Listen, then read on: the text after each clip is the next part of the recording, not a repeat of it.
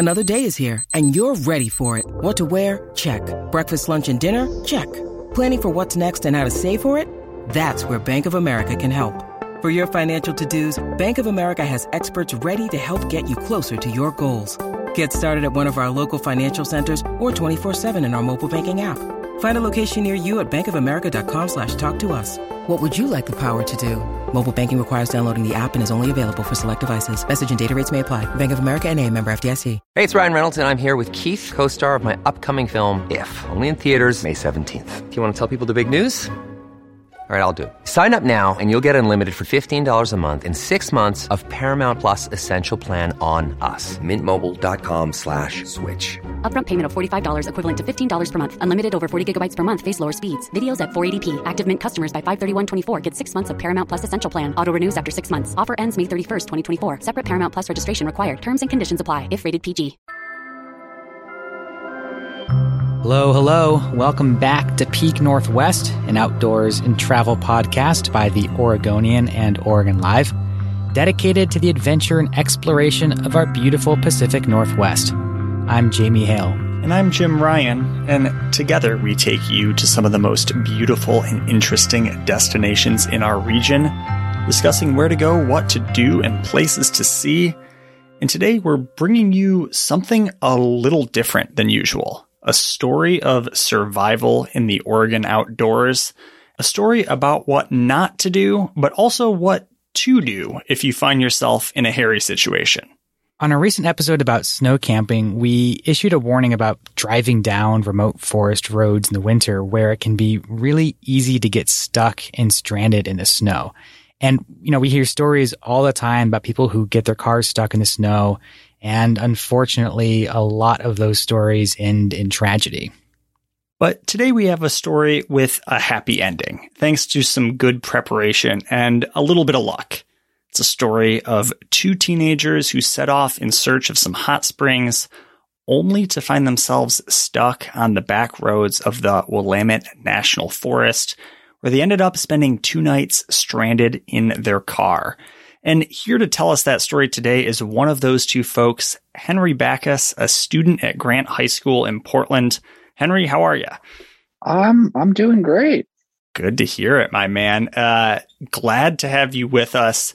Set this up for us. What was your plan going into this trip before things kind of went a little bit sideways? Yeah, this was about the last week of January.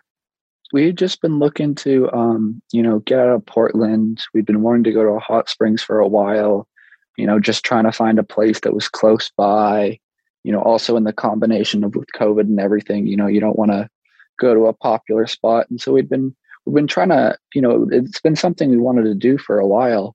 And we found this one place, and we found a few days section where we both didn't have work and where school wasn't too intense.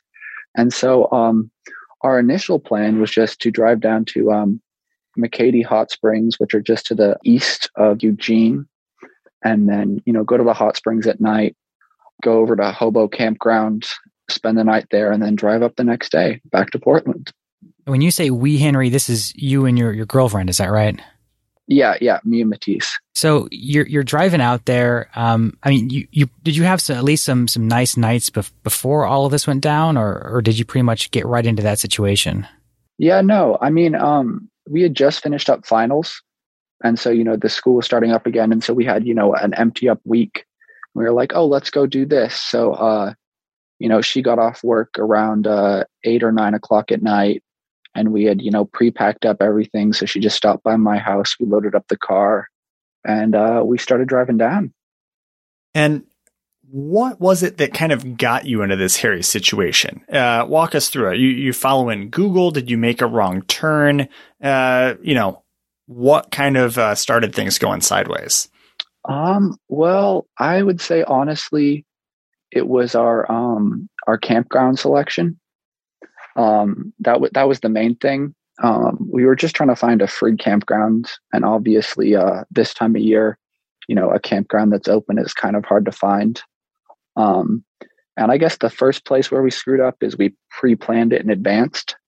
And so, just doing the routes on Google Maps, planning out the campground, we picked the open campground that was closest to the hot springs. But what we didn't realize until we were, just about to leave to drive to the campground is, the hot springs and the campground were only like 26 miles apart.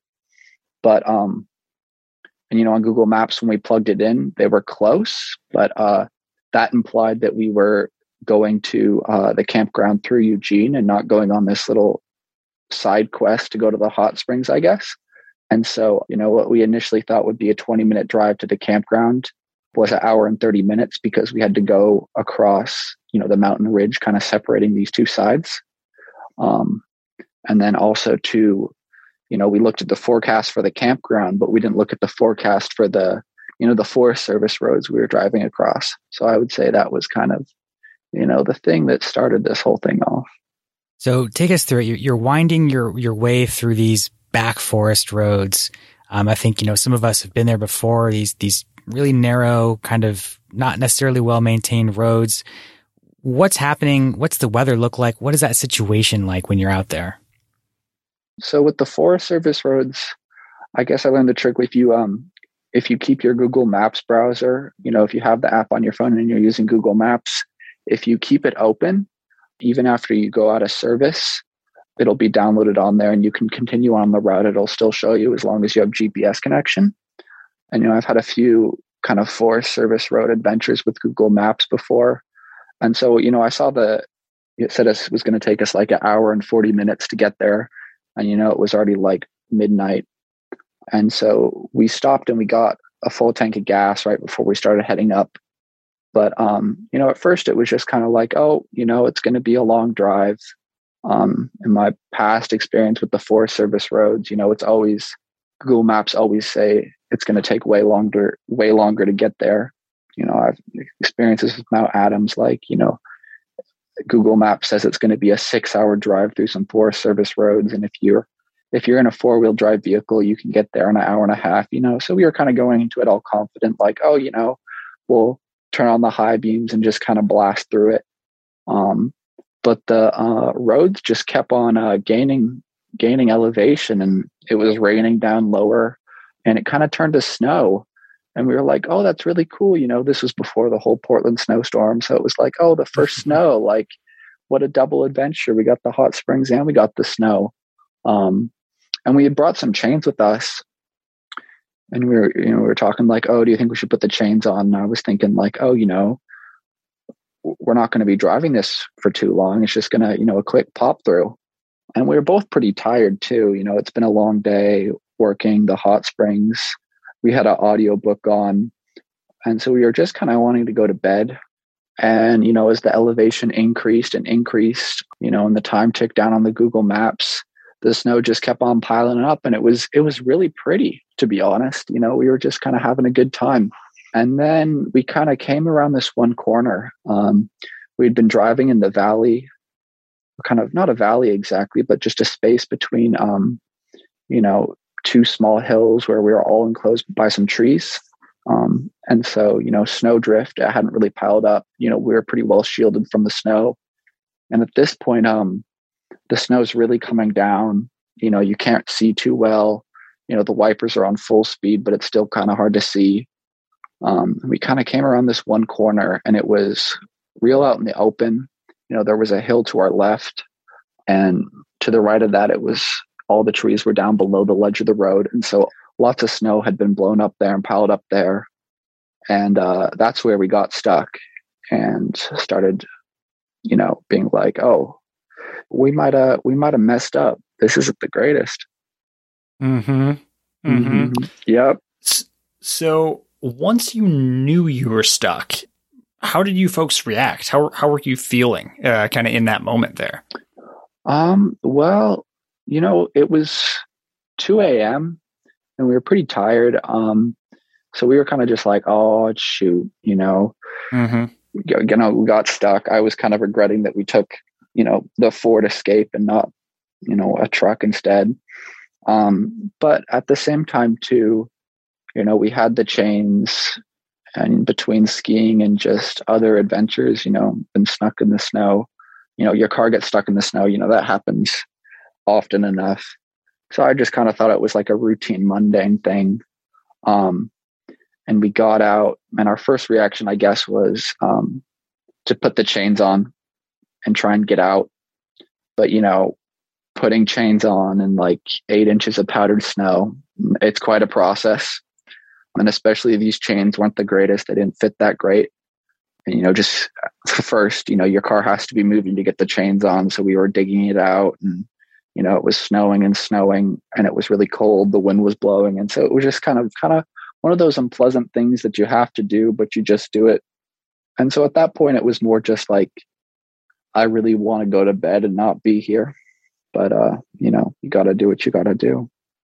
You mentioned it was pretty late at night at that point, 2 a.m. Did you stay up all through the night trying to get out? Did you just sort of resign and go to bed? What did you do at that point? So I think that's another point where we messed up, actually. We were digging out the car and trying to get the chains on until about 3 a.m. And it was still snowing at that point. We hadn't had much success.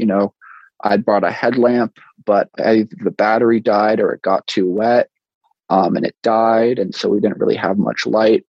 And we were on an incline. And because of that, the gas gauge gave us a wrong reading. And we kind of panicked for a quick second because we had, being on the incline, with the little floater thing in the gas tank, it said that we had a half tank of gas left, even though we had just filled up. So we were, slightly worried that we'd just been burning up all our gas. And so I think what we should have done is just persevered through the night and gotten the chains on and tried to get out while the snow was still snowing. Because I think that was the first snow in that area. But around 3 a.m., we just decided, we're both really tired. It's hard to see. We can't really see what we're doing. Let's just deal with this tomorrow when we have the light. And so we, got out our blankets inside of the car, moved everything up into the front seats, made sure all the lights were off, and went to bed. And that was kind of another one of those, we shouldn't have done that. Because when we woke up, we peeked outside and there was probably, 2.5 feet of fresh snow surrounding all of the car. Trying to open the door and just, kicking on it. We were just like, oh, I wish we had just gotten out that night. It was just, it was kind of a realization. I was just like, oh, we might be here for a while.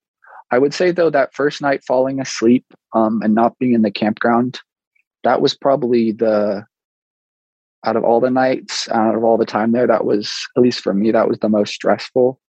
Just because we'd gone camping with that car before and we'd had the battery die once for no real apparent reason. So just with that, and at the same time too, the whole missing for 24 hours rule, where, it's going to be a while before people look for you, and just kind of like, oh, if something goes wrong right now, this is, the worst time that it could happen. And then also to just kind of coming to terms that we were in this situation. So the first night, at least for me, was definitely the most stressful. But, waking up, it was kind of one of those moments where you just kind of laugh to yourself, I guess, but it's not a good laugh. You're just like, it's going to be quite an adventure. Gosh, I imagine that's one of those circumstances, Henry, where you kind of have to take stock of what's around you, right? I mean, this turns into a survival situation, not just a car being stuck situation.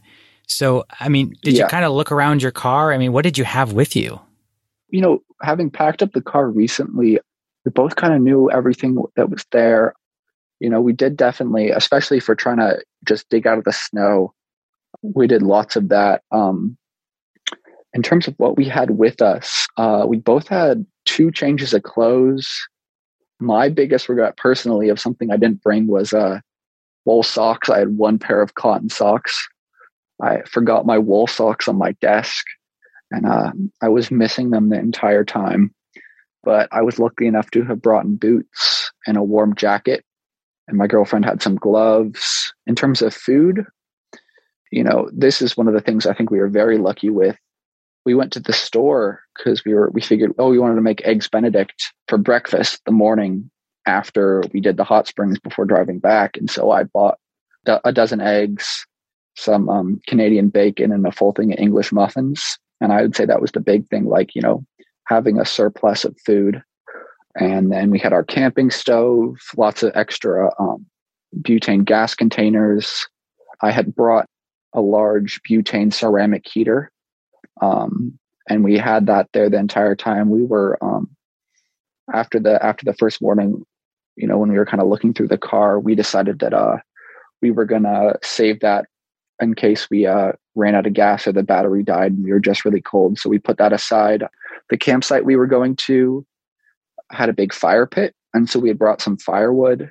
And I'd say that was, you know, one of the things that we were saving as well. We were just thinking that, you know, in a few days, you know, maybe 2 or 3 days, when people started coming to look for us, either we could just build a really big fire, or, you know, I've gotten stuck before, and, you know, having either plywood or rubber sheets or even just logs that you can kind of kick under the tires and jam in there, the hole that you dig out when it's real muddy, that can be helpful for getting unstuck. So we were saving the firewood as well, you know, to build a big fire, but also if we ever got really, really stuck.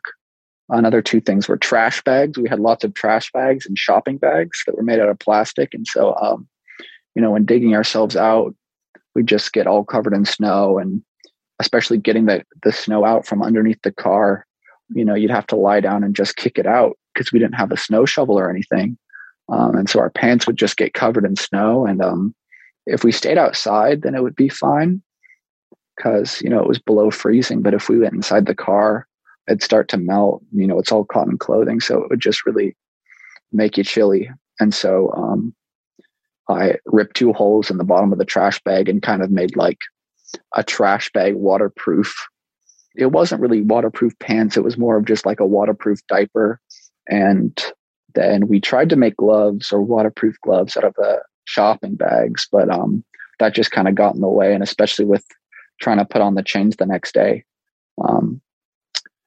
you know, you needed that finger dexterity, but your fingers did get very, very cold. Yeah. Mm-hmm. Well, Henry, we want to hear a little bit about how you folks ended up getting out of this situation. But first, we're going to take a short break.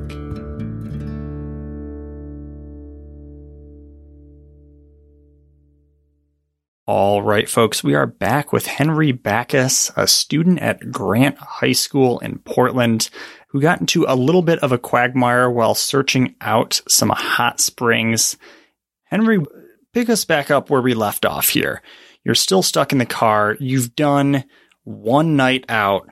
How long did this last? Kind of stuck in the snow on this back road? It was just the 2 nights, the 3 days. So the first day, I guess the first day stuck. We, you know, we woke up. We had a screenshot of a forecast for the campground we were staying at. And we kind of made the assumption that, okay, you know, it said it was supposed to be this many degrees last night. And we had the car temperature reading of what the temperature actually was. And so we subtracted from that. And we, you know, we were able to see that, oh, you know, there's a chance that today and tomorrow, the first day stuck and the second day stuck, that it'll be above freezing. But Friday, which would have been the 3rd day, it was supposed to snow even at the campground that we were staying at. And so we were like, okay, we really need to get out of here by then, because, you know, if it was snowing at the campground we were supposed to make it to, then it's really going to be snowing here. And so we kind of realized that, you know, the next few days were going to be the warmest with the snow melting. And so the first kind of order of business was digging, you know, a big area around the car so that we had room to move the car back and forth and getting the chains on. And so just using our feet and our hands mainly, you know, we kicked out, you know, a 2-foot area around the car that went all the way down close to the ground. And then after a few hours, you know, of digging and moving the car, because, you know, when it's slipping and sliding in the snow, it's kind of hard to get a straight drive onto the chains. It took a while. We did one at a time, but we got them on. And we decided to put them on the front wheels. because it's a 4-wheel drive car, but still have them on the front wheels is kind of nice for driving around. And then it was a one-way road. And so, we were still facing up towards the campground, and, we were, wanting to head back, and with the car, just between, trying to look through the back window, and then also with the angle of attack, getting through all the deep snow, the angle of the attack of the car, how it meets up with the ground and the deep snow. We were thinking that, if we're going forward, it's going to be a lot better for not getting stuck. And so we dug a big path back, kind of, I guess, in the shape that you would make a Y turn to, drive into someone's driveway, then get out to get turned around while you're driving. We kind of carved one of those paths out of the snow. And then, that took another hour or two or so. We had some fresh pasta with pesto. We cooked that up. And we got the car turned around. And then that's kind of when the routine began, I guess, of just driving forward, getting stuck, digging the car out, driving forward, getting stuck, digging the car out. The main problem was there was so much snow on the road that even if you didn't get stuck, in just terms of the wheels spinning, the car would be pushing so much snow in front of it that it would just slow down to the point where the wheel spin would get it stuck.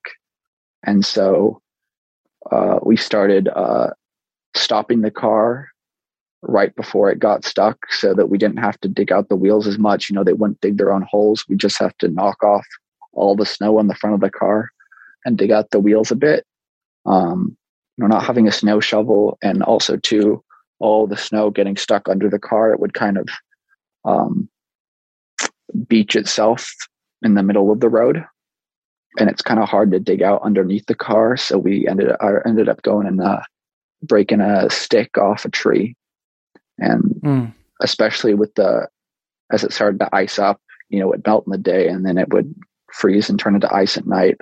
For breaking up the ice and the lower layers of the snow and getting down into the dirt, the stick was actually really helpful. I actually ended up bringing that stick back with me, and it's still in my room. Once it dries out all the way, I think I'll probably hang it up on my wall or something. But after we got the car turned around, we were able to trace back our route. There were lots of the Forest Service roads, they split off in every which direction with some crazy hairpins. But we still had the Google Maps loaded up, and we didn't have the route, but we were able to look at the roads and look at the landmarks and figure out which way we came. And slowly, we just made it back. I'd say the first day that we got the chains on, we probably made it at the most, maybe half a mile before, it got really, really dark, and we were just, exhausted and dead from kicking snow and digging all day. And so that night, we slept really good, just went to bed. We both brought a knitting project, but our hands were too shaky and sore to do any knitting. So we quickly put that aside and just had some graham crackers. And I think we actually had a downloaded episode of a TV show on my iPad, and we watched that, went to bed. And that night too, actually, there was no clouds. And so we went on a little walk in the snow and looked at the stars. At this point, we'd stopped really worrying about, I guess, the stress of what our parents think, of them being worried. We were like, I hope they don't get too worried. But it was more just like, it sucks that we're here, but we are here.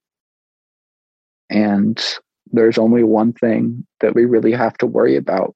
I guess in your day-to-day life, you have a billion different things that you're trying to, do at the same time. And here it was almost kind of relaxing because there was just the one thing to do, and it was important that you did it. And so you just did it until you couldn't do it anymore. And then just remembering, everything else you're supposed to do when you get stranded out there, trying our best to save gas, doing our best to not let the battery die. We would have this rotation, changing out our clothes for dry clothes and then putting the wet clothes on the defroster, and then using the defroster on full heat to dry them out. And that worked fairly well. The problem was if we left them on there overnight, then the condensation from us sleeping inside of the car would get them soaking wet again. But I was very happy I brought my boots. But that second night was much more relaxed than the first night. We had made progress. We'd gotten the car out and we decided to sleep in the next day, just because we were so sore. And also because, we didn't bring any coffee. And then I personally am on Adderall for ADHD and a few other medications. And I only brought 1 day's worth of medication. And so that second day, I went into Adderall withdrawal. And so I just woke up, sore from shoveling snow all day, caffeine withdrawal, Adderall withdrawal, just a splitting headache. So, we had some Advil and some Tylenol. I took some of that. We made Eggs Benedict, had a nice relaxed morning. And then we got to digging. And that second day, we were able to make it much more farther before we got stuck.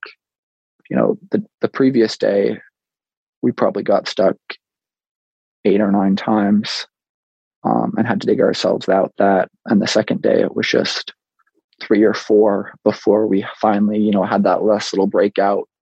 And it was, a few miles of snow driving. And then we made it onto the gravel roads.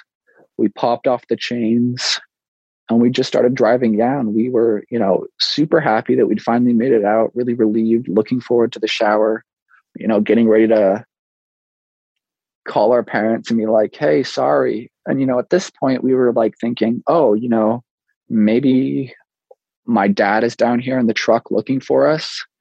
But aside from that, we didn't think, there'd be anything else. And then we're driving down the roads, heading towards Oak Ridge. And I get 1 bar of service, which wasn't enough to call anyone, but it was enough to receive text. And I look down at my phone and there's, I think, 175 new messages. And the top 5 are from like the FBI, the Civil Air Patrol, the U.S. Air Force, the search and rescue, just all saying, hey, you've been reported a missing person. Please respond immediately. And then the weirdest thing, the kind of realization where it set in was we were driving and there's these people pulled on the side of the road and I drove past them fast and they were just jumping. And I thought they were like they were like just jamming out really hard or like having a good time or like really upset about something. But then the car, after a while, it like showed up in my rearview mirror and it was just blasting towards us and they were honking their horn and they pulled up upside to us. And so I pulled over and got out and it was 2 of Matisse's friends and they just ran up to us and grabbed us in a hug and were like, oh my God, thank God you guys are all right. And we were like, oh shoot, uh-oh. We really got people worried. And sure enough, we drove back into Oak Ridge and in the Best Western Inn parking lot, there must have been like a few hundred people. It was the most of my, the largest group of people I've seen who have just been, people right? It was just the largest group of people I've known since the beginning of COVID, all in one place, just, it was kind of like a giant party, I guess, except everybody was really worried. I remember pulling into the parking lot and, just giving my mom a hug and being like, oh, you were right. You can say I told you so. Because in the very beginning, she was worried about the weather. She was like, it's too cold to go camping. And so I was like, Mom, you can say it. You can say it. She was like, I told you so. I let her have that one. Then just doing the reviews with the sheriffs and saying hi to everybody. But at that point, I was just really exhausted. My body was just dead. My hands were hurting, but I made it back. Henry, thank you so much for taking the time to tell us that story. That's an incredible story. And I think I can speak for all of us when I say that we're just so happy that you two survived and are here to tell us that story. So thank you so much again for coming on and talking about it. Yeah, of course. Yeah, Henry, thanks so much. really glad you folks are both doing okay and that you took a little bit of time here to share your story with us today. So, Jamie, now that we've kind of heard the entirety of this story here, what are some of maybe the upshots, the takeaways that you had from how Henry and his partner made their way out of this seemingly in good spirits and also, more importantly, in good health? Yeah, I mean, like we said at the top, it took some good preparation and a little bit of luck to really make sure they got out of there safe. Having those chains was crucial. Having a little bit of experience in the snow, it sounds like really helped them out as well. And that stock of food they had, the camp stove, the extra fuel, the full tank of gas, those are all things that really, really helped them out. Of course, hindsight's 2020. You can also look back at, as Henry was and look at some of the things that they could have done differently or some supplies they could have had. I can just imagine he was, in that first night thinking back to those wool socks on his desk. Oh man, I felt for him in that moment. That must have been really tough. Having a snow shovel, of course, would have also been super helpful. It just kind of goes to show that there is really a lot of preparation that you need to take into consideration when going into these more remote areas of the forests in the wintertime. Like you said, it wasn't raining when they left, but by the time they got up to those higher elevations, it was full out snowing. And that's something that maybe you don't expect to happen, but you need to at least anticipate the possibility of that happening. And it goes to a couple things we've talked about here on the show, Jamie, is we didn't talk specific roads or, exactly where he and Matisse were when they got stuck, but Google Maps is not the end all be all for your planning, especially in the wintertime. It can take you on some routes that would be perhaps even tenuous or difficult in warmer, drier months, let alone in the middle of the wintertime when, snow may have been piling up previously. Snow may be falling at elevations where it's colder and that precipitation is falling at rain at a lower elevation. Who knows? There could be downed trees or anything that could block your path. Moral of the story is to try to do as much research as you can on the front end to make sure you can avoid kind of getting yourself into a hairy situation while you're actually out traveling those back roads. Yeah, I mean, listen, I'm not anti-Google Maps by any stretch of the imagination. I use it, constantly. And it's put me into some tough situations before. Nothing in snow. But I've been, guided down some pretty rough roads in Hell's Canyon and, had to turn around and, find my way back. It's an extremely useful tool that's not useful 100% of the time. And that's why looking at forest maps or, having paper maps sometimes is helpful. Or talking to the Forest Service of the area where you're going to say, hey, this is my plan. I want to go here and then go to here on this route. And they can tell you, hey, that's a great idea. It looks good. Or they can tell you, boy, you need to try a different idea because that is just not a good idea right now. So like you said, Jim, doing as much planning ahead of time and using as many resources as possible, I think is definitely the way to go. But like these kinds of stories can happen honestly to any of us. All of us think that we're prepared and experienced in these situations. But it's really easy for people to get caught up in these situations. All it takes is just a little bad luck and maybe a little oversight in a couple areas. And all of a sudden you're trying to dig your car out of the snow on one of these back forest roads. And I was impressed with their acumen of how to handle the situation, conserving gas, saying, okay, we have some supplies that we're going to save for later in case things get really bad. Henry described kind of digging out like a Y type turnaround trench or trenches to, allow them kind of space to turn their vehicle around and start going downhill. And I thought they made a lot of smart decisions that allowed them to be able to kind of self-rescue, so to speak. Calm under pressure. That was huge for them. And it's easy to kind of get freaked out, right? Naturally. But it seems like they really, like he said, they looked at, here's the task at hand. this is the one thing we have to do is to get this car out of here, and we just have to do it. Knowing when to stop and rest and giving yourself that time so you don't hurt yourself even further. I think you're right, Jim. I think that was absolutely huge for them. They did a great job of knowing what to do when and taking the right steps to get out of there. And, it worked out and they got out of there safe and sound. Two things that I'll add, Jamie, is just underscoring, having a shovel in the car and supplies specifically set aside for an emergency. So some extra water, some blankets, things that you might be able to store out of sight, out of mind in your vehicle, maybe in a storage compartment or something like that. That kind of stuff, you're not going to be upset that you have it. And if you ever need to use it, my goodness, you're going to be happy about it.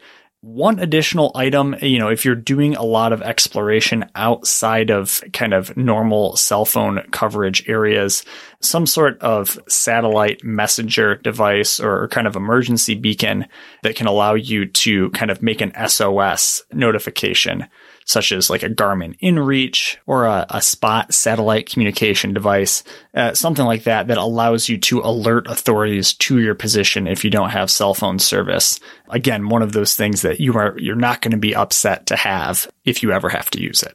And just as a little bit of background on this story too, Henry's mom knew exactly where they were going. They told them, where the hot springs and the campground they wanted to go to. We first heard of this story when his mom put out a call on Facebook for help trying to find them when they were missing. And they knew how to send authorities to the roads they were traveling on. Of course, the problem being there's so much snow, it's hard for rescue crews to even get up there. So this was definitely not a case of no one knew where they were. People knew exactly where they were, but it was just really difficult for anyone to be able to get up and try to find them. As always, though, when you're going anywhere, let people know where you are.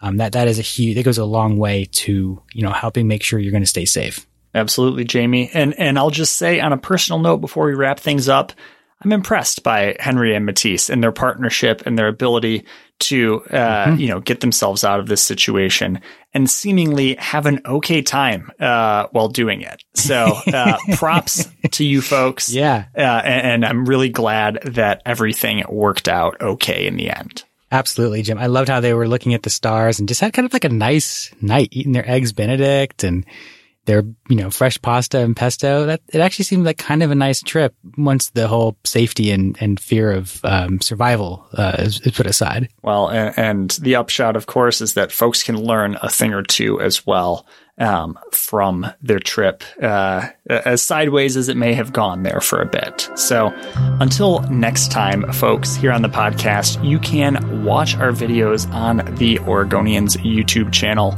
Follow us on Instagram at Peak Northwest and view all of our travel and outdoors coverage on OregonLive.com/travel. Please leave us a rating or review if you enjoy the show. And if you want to support this podcast and our local journalism, please consider a subscription to Oregon Live. You can find details, of course, at OregonLive.com/pod support. This episode of the show is produced by me, Jim Ryan, alongside Jamie Hale and Elliot Noose. Stay safe and happy travels, everyone. Until next time, we leave you with this 10 seconds of Zen.